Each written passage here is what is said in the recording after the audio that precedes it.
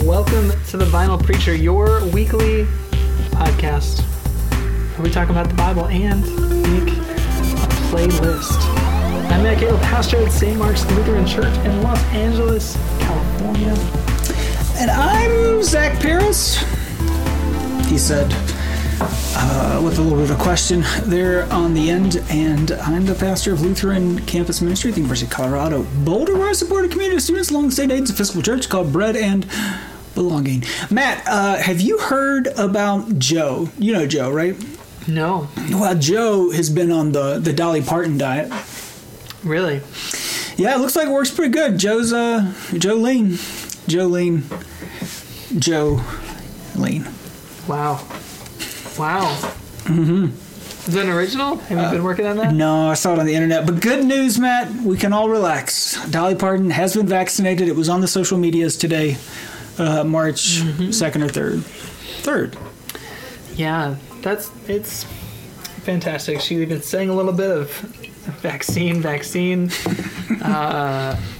Yeah, what a Dolly renaissance. Just, I'd like to think that we had a lot to do with bringing it into being. Yeah, we, single-handedly lifted her up like the advent of our Dolly. Hole in the wilderness. Mm-hmm. Amazing. Amazing. Well, Zach, we're coming up on a year of the pandemic here.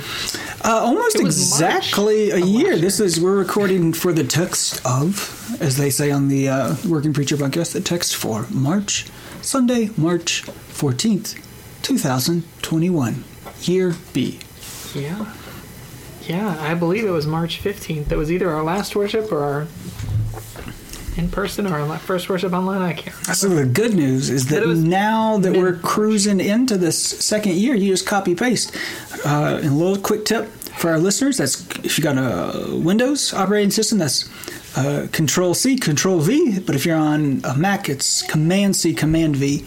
And your jobs just got easier. There you go. That's why you come to this podcast. Run it back. For the shortcuts. Full circle. Come full circle. I don't know, but thankfully, here in Los Angeles, big news. We could get back to indoor dining. That's what apparently that's what we've all been waiting for. The mayor said indoor dining could be right around the corner. Thank goodness.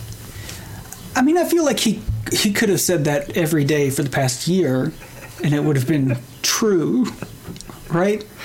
Like every day, every week, you could have said, we could be close to indoor dining, and you could be, like something crazy could have happened and the virus would disappear and you'd be good to go. That's promising nothing. It's just amazing. So we'll see. Schools, they're talking about mid-April for LAUSD. So, see? We, here locally, Matt, in the county of Boulder, the People's Republic of Boulder, we've been we're on the precipice. Speaking of being on the precipice, we are on the precipice of a new color. We're about to move to a new color, Matt, and it's not even a shade of red. We're in yellow. We've been in red and purple, but we're back down to yellow. And the next one, blue, Matt.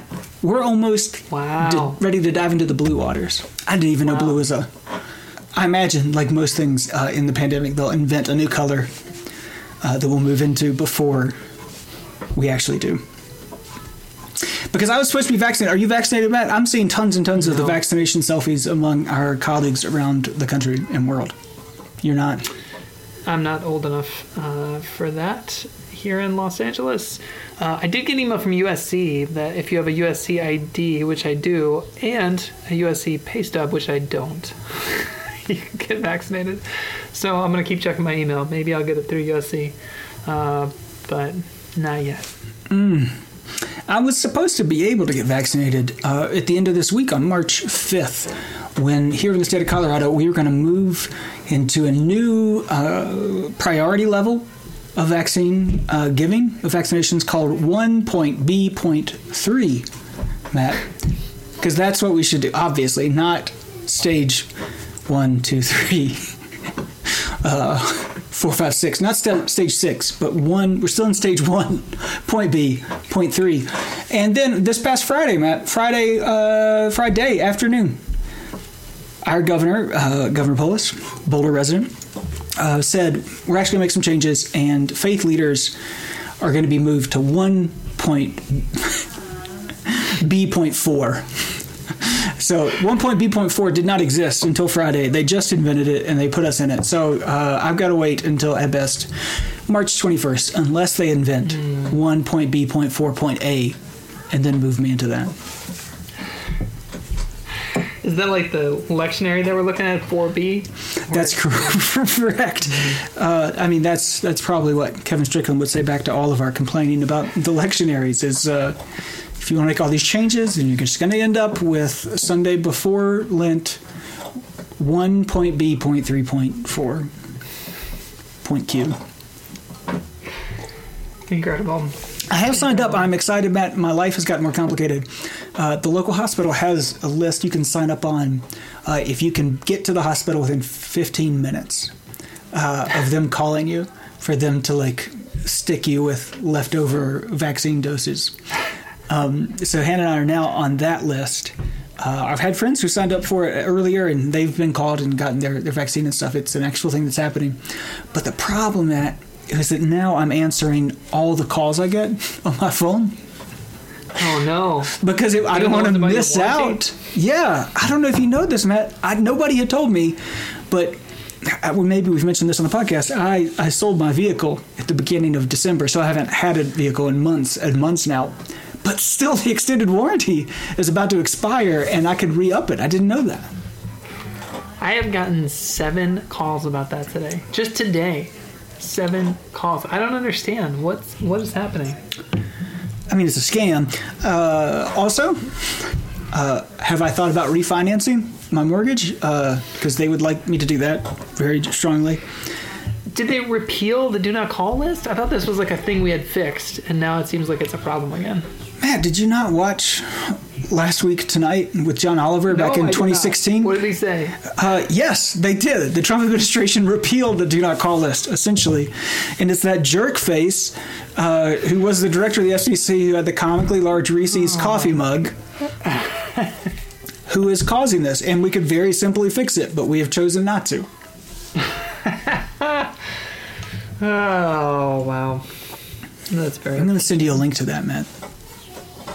Well, maybe if we lift up a serpent in the wilderness, the poisonous snakes... I've been holding so many snakes above my head the past 12 months, Matt. Maybe that's what's gone wrong. Have we thought about this?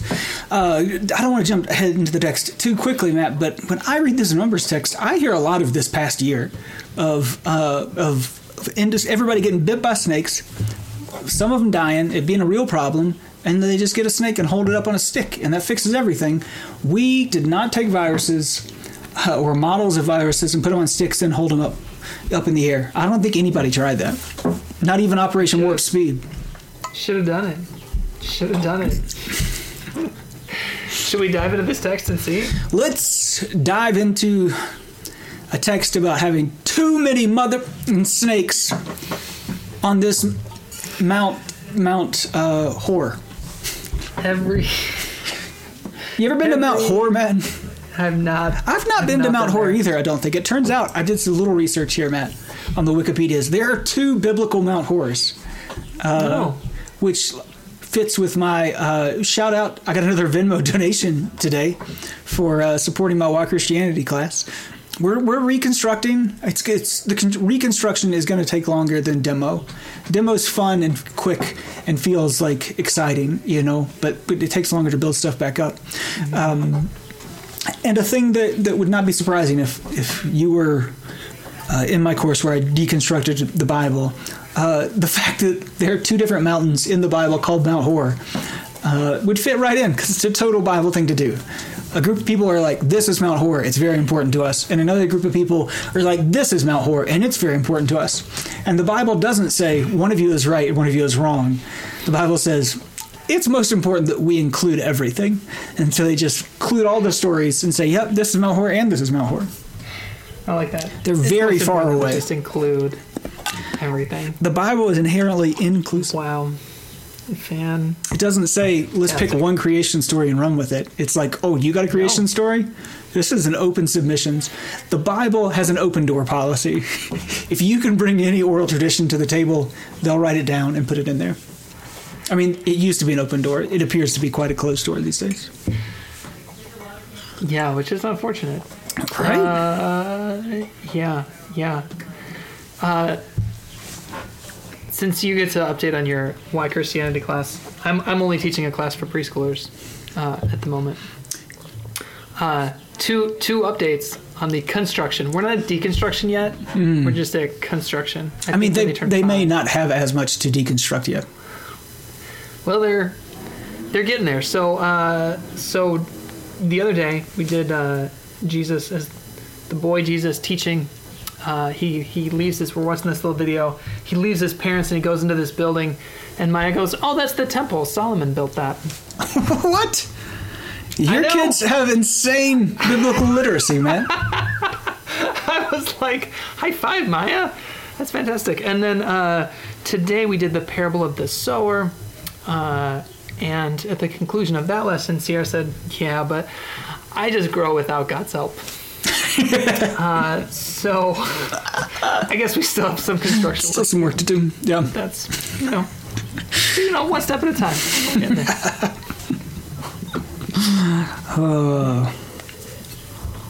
Numbers 21. Which, by the way, makes for an excellent children's sermon. Numbers 21? Yep. Yeah, it'd be great. I mean, this is exact, so one of the challenges with Sunday school is that it's so easy, not even just Sunday school, I mean, this is a challenge with preaching, is that it's so easy to try to find the moral of the story. What is the moral of the story? It's just wonderfully weird. Also, a great example of how Numbers has a really, the title of it is not that helpful. Oh, it's super. So Numbers, you think it's just going to be like listicles, but it's got some stories in it. I mean, there are books of the Bible, Matt. If you zoom out for a second here, okay? There are books of the Bible that are lists of things, right? Like Proverbs is just a list of sayings. Psalms, when you look through it, it's mostly numbers. I know that's not the manuscript, right? Like, there are books that should be called Numbers, and it's not Numbers. Do we know why it's called Numbers? I actually have no idea why it's called Numbers. There's probably a really good reason, and we just... I mean, what are the odds that our smartasses are not aren't right on this? It feels like a bad translation of something, is what it. Ooh. The numbers. Why? Wild. Wait. In Hebrew, it's just in the wilderness? Yeah, why don't we just in the desert, which is a great name. Title. Bamidbar, which means in the wilderness. In the desert of in the wilderness. That's an excellent. The Greek is arithmoi, right, which is numbers, arithmetic. So basically, what you're telling me is we could have just called this book "Into the Wild," which would make me much more interested in reading it. Yeah. Why would I ever read a book called Numbers? Right? Like it's as if it's a really interesting book that people don't want us to read. So they That's what it is. They hit it in there. Can you imagine John Gregory just named his book Numbers? Numbers. I did finish, Matt. I did finish Into Thin Air, and it's just insane. Yeah. It's a bad idea. Yeah. Don't go to Everest, guys. That's what I always think. I'm just like, why are you there? I don't get it. The takeaway, Matt, we've talked about it. This is partially... Matt, is this another episode of the Crack Hour Fan Club Hour? I think it is. Yes. Yes, it is. We've long said that the takeaway from Into the Wild is to remember that that as snow melts, rivers get bigger. Like, that's all you got to know. That's the takeaway here, right? Like, if he could have just foreseen that in the summer, when the snow's melting in Alaska, you wouldn't be able to get back across this icy river because it would get bigger. Simple lesson, right? He didn't know it. It literally killed him. Here's my takeaway from Into Thin Air, which chronicles the disaster in 1996 of an expedition, of all the expeditions on Everest, where 11 people died. And it is truly tragic and riveting. It's an incredible book and awful. And similarly to Into the Wild, it is a situation where lots of people made one mistake that wasn't that big of a deal. And that if any one of them had not made that mistake, everything would have probably been okay. But they all get compounded on top of each other, which is how lots of catastrophes happen anyway. My main takeaway is that above 26,000 feet, which the summit of Everest is just below 30,000, right? Above 26,000 feet, where the wind, this was a big takeaway for me too, the wind is insane up there because it's the jet stream. It's the literal jet stream hitting you. Because it's 30,000 feet, right? But above 26,000 feet, even with like supplemental oxygen that almost all of them had, you're so incapacitated that like a part of what the book is about is John was there on assignment with Outside Magazine to kind of chronicle these like guiding services that had sprung up that are now you can see lots of things about. But the reality is above 26,000 feet, a guy like you don't have the capacity to take care of anyone except for yourself. So if anything happens to you up there, there's nothing people can do without almost certainly putting their lives at grave risk.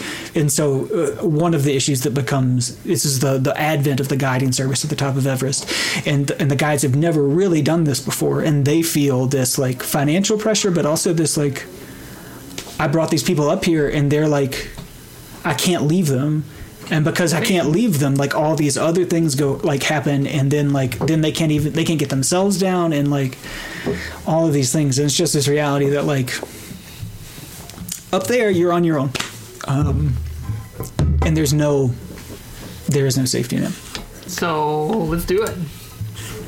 Sounds good, man. It's so expensive. Oh my gosh. We're gonna sign up. It's so expensive. How much was it back in 1990 something? I mean, still today, like back in then, it was $50,000, $60,000, $70,000, and there's no guarantee. Like you get one shot at it. Like that, it's insane. Like the weather, there's like a 2-week window historically where you can get up. And you got to go for a month before you even make the attempt to acclimate.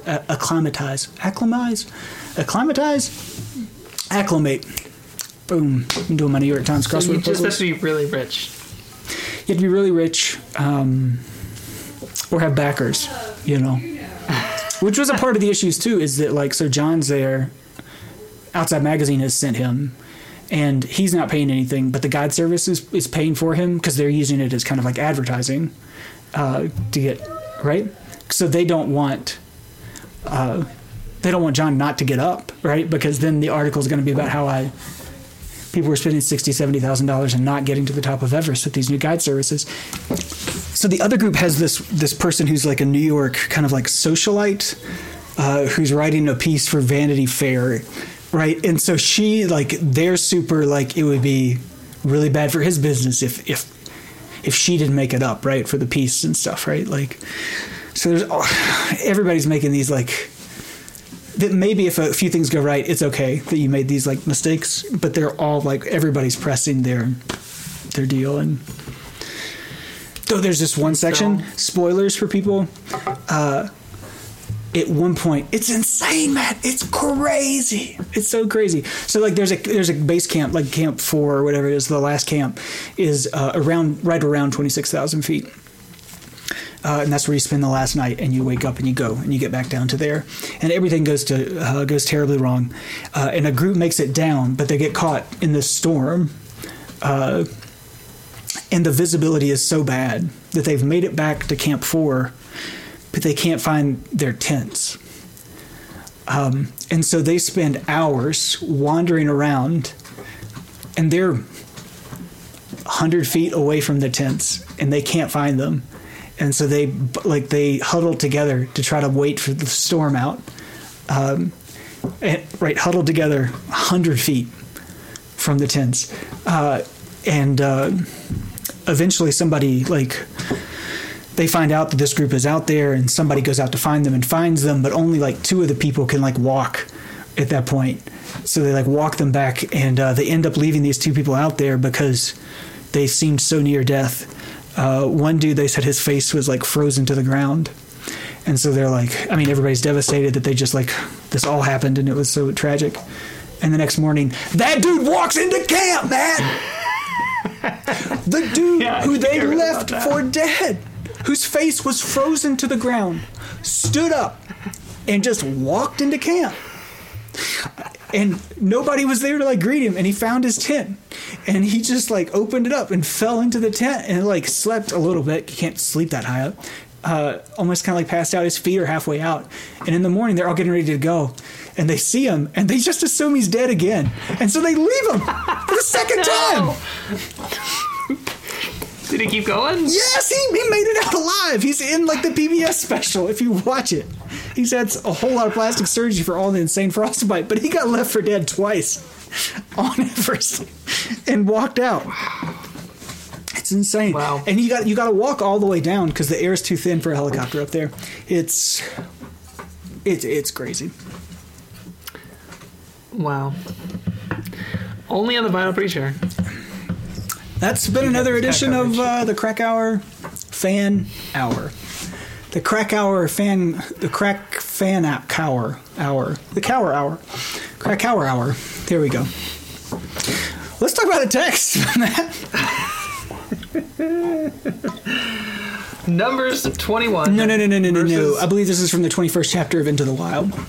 That's right. Into the Wild 21 verses 4 to 9. Only 5 verses, and yet a lot going on. A reading from Into the Wild. From Mount Hor, we don't know the elevation. It's about 5,000 feet. Okay, 5. So it's not in the jet stream. No, you're good. This is basically Salvation Mountain. That's what we're That's right. Okay. The Israelites set out by the way to the Red Sea to go around the land of Edom. But the people became impatient on the way. First time that's ever happened. This is a totally new phenomenon. Spoke against God and against Moses. Why have you brought us up out of Egypt to die in the wilderness? For there is no food and no water, and we detest this miserable food. So there is food? Then the Lord sent poisonous serpents. And I have a note here from 3 years ago that says literally, fiery snakes, among the people, and they bit the people, so that many Israelites died. The people came to Moses and said, "We have sinned by speaking against the Lord and against you. Pray to the Lord to take away the serpents from us." So Moses prayed for the people, and the Lord said to Moses, "Make a poisonous serpent and set it on a pole, and everyone who is bitten shall look at it and live." So Moses made a serpent of bronze and put it upon a pole. And whenever a serpent bit someone, that person would look at the serpent of bronze and live. Word of God. Word of life. Definitely word of life.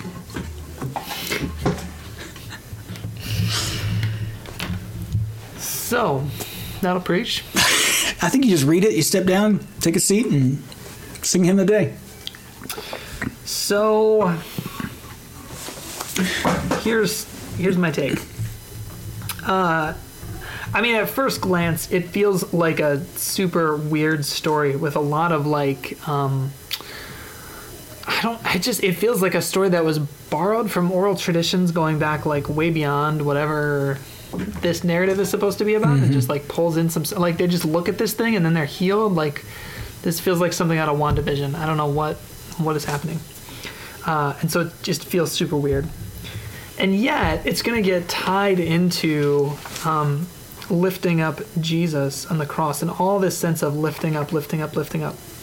So where I go with it at this time is I've been reading it took me a couple weeks, but I finally watched The Black Church on PBS, which is excellent. It's really good. It's pretty long. It's like 4 hours, like two 2-hour episodes, but that last hour, I mean, the whole thing is good, but that last hour is really, I'm amazed at the breadth that they cover.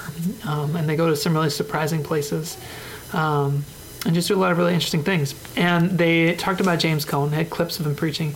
And so I said, I got to read The Cross and the Lynching Tree. I had it on my bookshelf for years and just had never gotten to it. We've all got books like that. So I finally got the audiobook. and that's what I've been listening to this week. And it is so good. It is so good.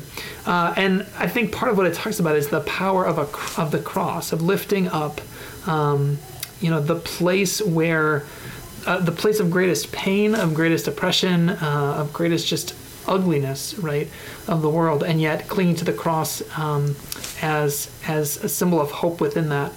And so I wonder if we can do a similar thing with this story, right? If the snakes are this like source of pain, whatever that you're going to do with that metaphorically, I mean, I feel like that's what you're going to have to do, is like do something with it metaphorically, and think about what that is, and you lift up that thing and somehow be able to find hope in the midst of that. It doesn't seem like it makes sense, but that is what the cross is, right? And so it's on the surface this super weird thing, but I think you could do some things with it metaphorically, and transform it.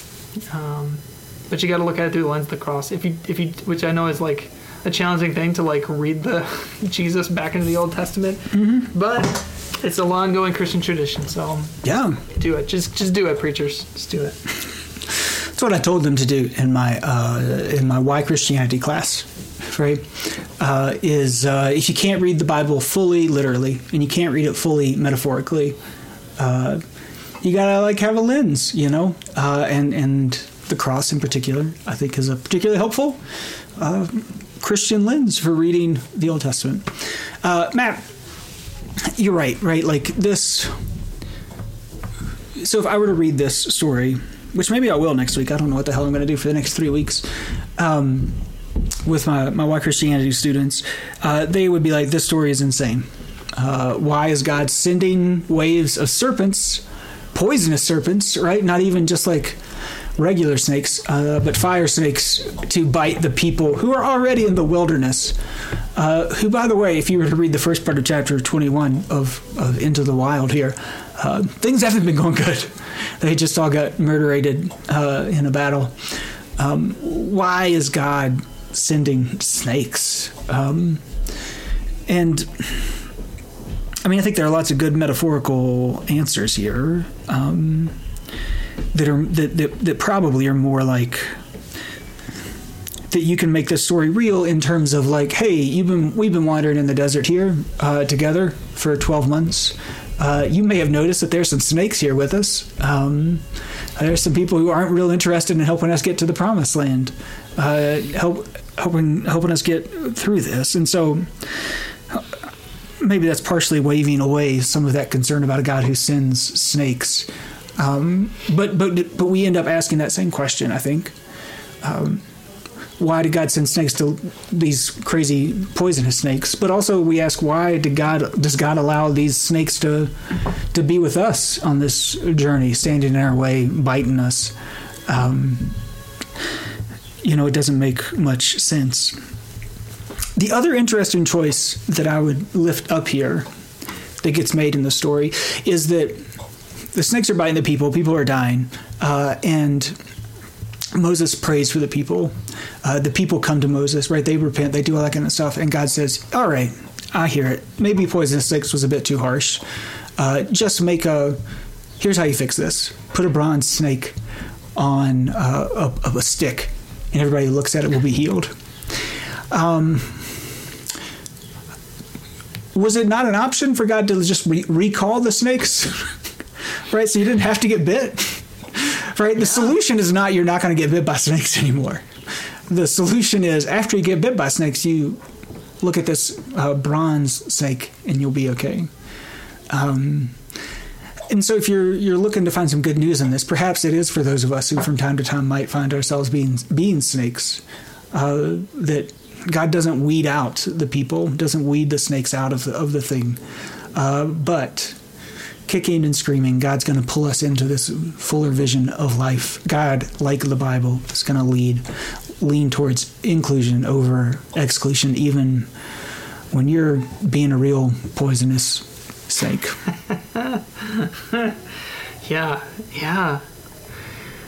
I mean, this story is not systematic theology, and it's and it's definitely not 20th, 21st century systematic theology. It's so easy for us to try to like make God in our image of what the ideal like moral being would be, And then we're like surprised when we don't find that in the text, especially in these Old Testament texts, right? I mean, the character of God is often not what we expect God to be. And obviously, like, you have to figure out what to do with that as a preacher. But I would spend less time trying to, like, answer all those questions and more time. It's a story, and it's a piece of art that's trying to do something. And so it's not trying to answer every question.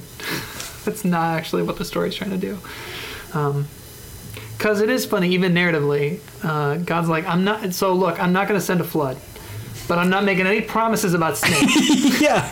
Right? Like, I was very specific. I thought we weren't going to do this, God. Flood. Like, what? But just a couple weeks ago. Yeah. Like, he's like, you could really, if you want to be really irreverent, the character of God, it just, like, we constantly have to talk him back, walk him back from the ledge, right? He's like, what about snakes? Can I send snakes? No.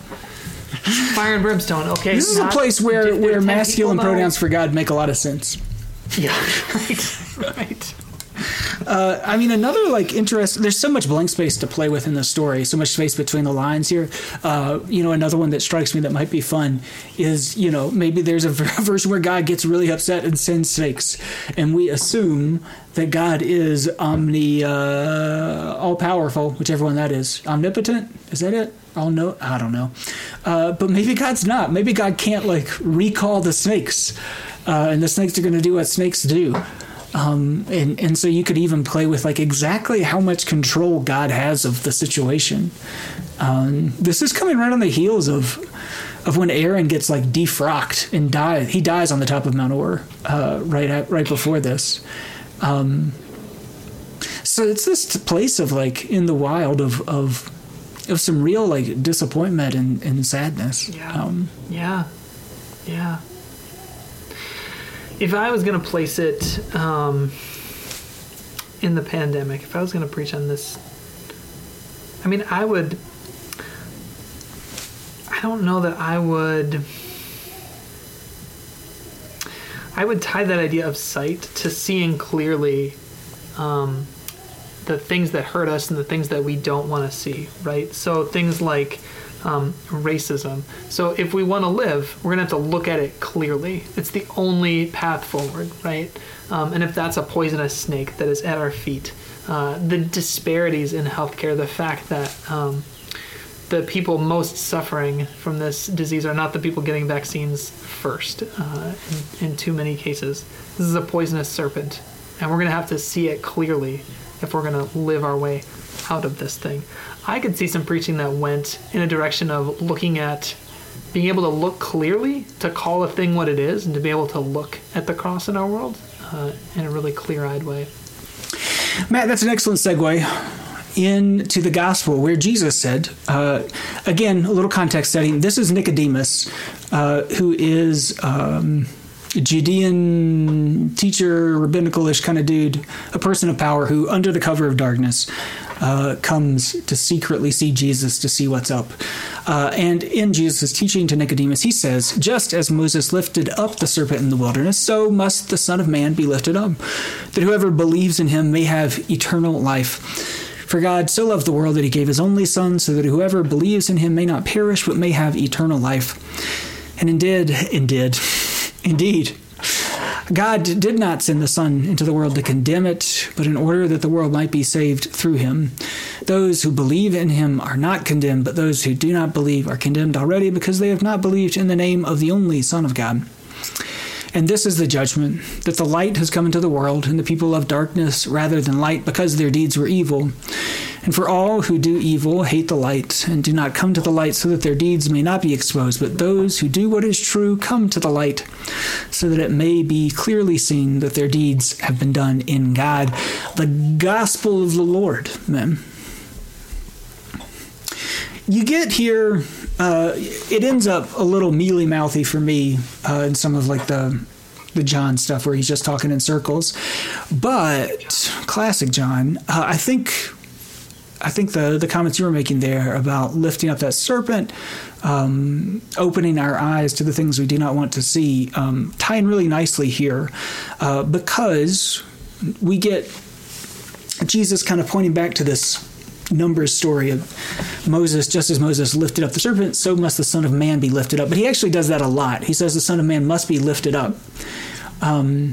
And he does it in the same way that the Synoptic Gospels, your Matthew, Mark, and Luke, say that the Son of Man must, or the Son of God must die. So it's the same thing, right? He uses it mechanically the same way. So when all the times Jesus is talking about the Son of Man being lifted up, he's talking about Jesus dying. And so that is the same sort of, I think that just gives more credence to the kind of case you're building there, Matt, of lifting up the broken things, and that mysteriously is the source of your life. It's the same thing he's saying to Nicodemus, right? There's some light, dark stuff here, and it's out of context, and that's not awesome. But he's saying it to Nicodemus, who's trying not to be lifted up, right? He's trying to find the Jesus that's hidden down below, so he doesn't have to risk lifting up his vulnerability, brokenness, fallibility. Amen. Yeah, and I like the emphasis. Like the gospel moves us toward thinking about life. I mean, it's there in the Numbers text too, the Into the Wild text too. But this love and life and light is here in John, and I feel like it's helpful to think about. This is the way to get there, right? And so looking at like these things that we don't want to have exposed, looking at the truth, lifting up the things that are hard to lift up. It's so easy for us to paint that as something that is just like, it's this thing we got to do. But I think when we tell the story as this is the way to life, like this is actually the way to life, that ends up being good news. Yeah. I mean, and that's another, like, again, I mean, it's year 1.B.3, and we're doing this bouncing back and forth between John and Mark, which is kind of a bummer because they're both so, what I like about both of them is how consistent they are with one another and, like, holistic. And so they're doing, one of John's things is this life. It's life, life, life, life, over and over again, right? And that I think that's an important part of the preaching this week is to do some work envisioning what that life might look like, might be, that opening our eyes to the brokenness will lead us to. Snakes. It looks like snakes. He's not leaving the snakes behind, which is very frustrating for those of us who don't like snakes, which is me. I don't like them. Even the snakes will be transformed.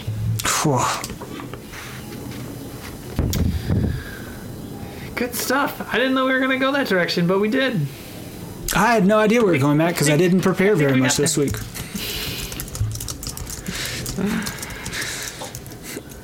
The big realization is we realized that Numbers could have a way cooler name. I know, we discovered that in real time on the air. That was real Googling that happened. We went to seminary for 4 years, and then we've been pastors for a decade, and we just... I was over 10 years into a ministry of word and sacrament before I realized Numbers could be really cool. Do you know what it was actually named after? Did you see this? No. It's because there's 2 censuses taken of the Israelites. Jesus Christ. Somewhere in the book. That's awful. Where they, like, what? That's what you go with? Okay. I did some of this the other night.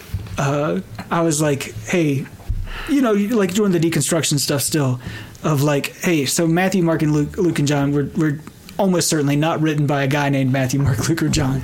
Here's this weird reason we decided to name them this. There's so many things like that even 10 years into ordained ministry after theological education, you're never going to be able to like find all of the dumb questions. There's like a never-ending fount of dumb questions about the Bible and Christianity. It's incredible. Again, Wikipedia, which probably not recommended for your scholarly papers, but the book of Numbers, from the Greek arithmoi. Even if you were to name it arithmetic, it would be a little more intriguing than Numbers. Numbers. I mean, Yeah, the census. We could retitle. That's what we're going to do, Matt. We're going to have, for our 300th episode, we're going to retitle every book of the Bible. Because I think they could all use some work. It could be really fun. But don't get distracted by the book's cover or title. Yeah, just you gotta go past it. Just go past that cover, right to audible.com. In the same way, I know that you're gonna read these texts and you're gonna want to go for the snakes, and you're gonna think about Indiana Jones, and you're gonna just, what do I do with all these snakes? Samuel L. Jackson. Go past it, and look at the lifted up. What is being lifted up? Mm-hmm. And think about the cross. That's my advice to you, preacher. Do not be distracted by the snakes. Keep your eyes on the prize. Well, man, what are you going to listen to while you're keeping your eyes on the prize? I'm going to listen to Mumford & Sons, Snake Eyes. One of the albums they put out after their Grammy-winning album, when they were on their way down. Grammys are coming up, right? Still pretty good. Maybe. They're coming up soon. We should do a Grammy show, man. Grammy show, because the Grammys are important. I'm so out of touch because Coachella is not happening. It's hard for me to stay in the loop. I can only assume that the last people I saw at Coachella are what's cool these days. I did go to a middle school birthday drive-through, which had the theme of Billie Eilish, which tells me what the kids are listening to. Pretty happy birthday, huh? And I had to put it on for Chris, who had never heard any of these songs, and so I'm not a Billie Eilish kind of. It just made me feel old, which I guess is. I get my emo fixed through indie female songwriters. You do. Yes. I don't need. Yeah. All right, Mumford & Sons, Snake Eyes, Passion Pit, Lift It Up, in parentheses, 1985. I love Passion Pit. It's just some great, it's a guilty pleasure. It's this power pop to the nth degree. But Lift It Up, because I actually think Lift It Up, even though I put Snake Eyes on here, I think Lift It Up is the key word here. Mm-hmm. And then, going on a more serious note, Billie Holiday, Strange Fruit. Have you seen the movie? Is it out already? I have not. Me either. I believe it's out, but I have not seen it. I like it, man. I'm excited. I'm still working through it. I mentioned, my emo indie female songwriters and rockers. One of those folks, Julian Baker, who's a part of, who's in the universe there with Phoebe Bridgers and Lucy Dacus. She has a new album that just came out that I'm still working my way through, Matt. Like Phoebe's album that I now just am in love with. It took a while. It's not like the first listen, you're like, this is it. I'm still marinating on it, but in honor of the album coming out this week that appears to be pretty good, I'm going to go with a Boy Genius song, which is the group that, what they call themselves when Phoebe and Lucy and Julian play together, and they've got a really good song called Bite the Hand, because that seems apropos for what's going on here. Yeah. Then Matt, I gotta go. I had to have a snake song. We all get distracted by snakes, and I'm going "Land of Snakes" by J. Cole. And finally, Matt, in honor of Perseverance, which is the only way we're going to get through this thing, is this life that John is talking about. I'm curious about it. I want to know what it looks like. And Matt, I wonder, is there a life on Mars? David Bowie, our friend of the pod, making his way into the playlist. Of the pod. Amazing. Good stuff. Good playlist. Great. It's been real. Real wild.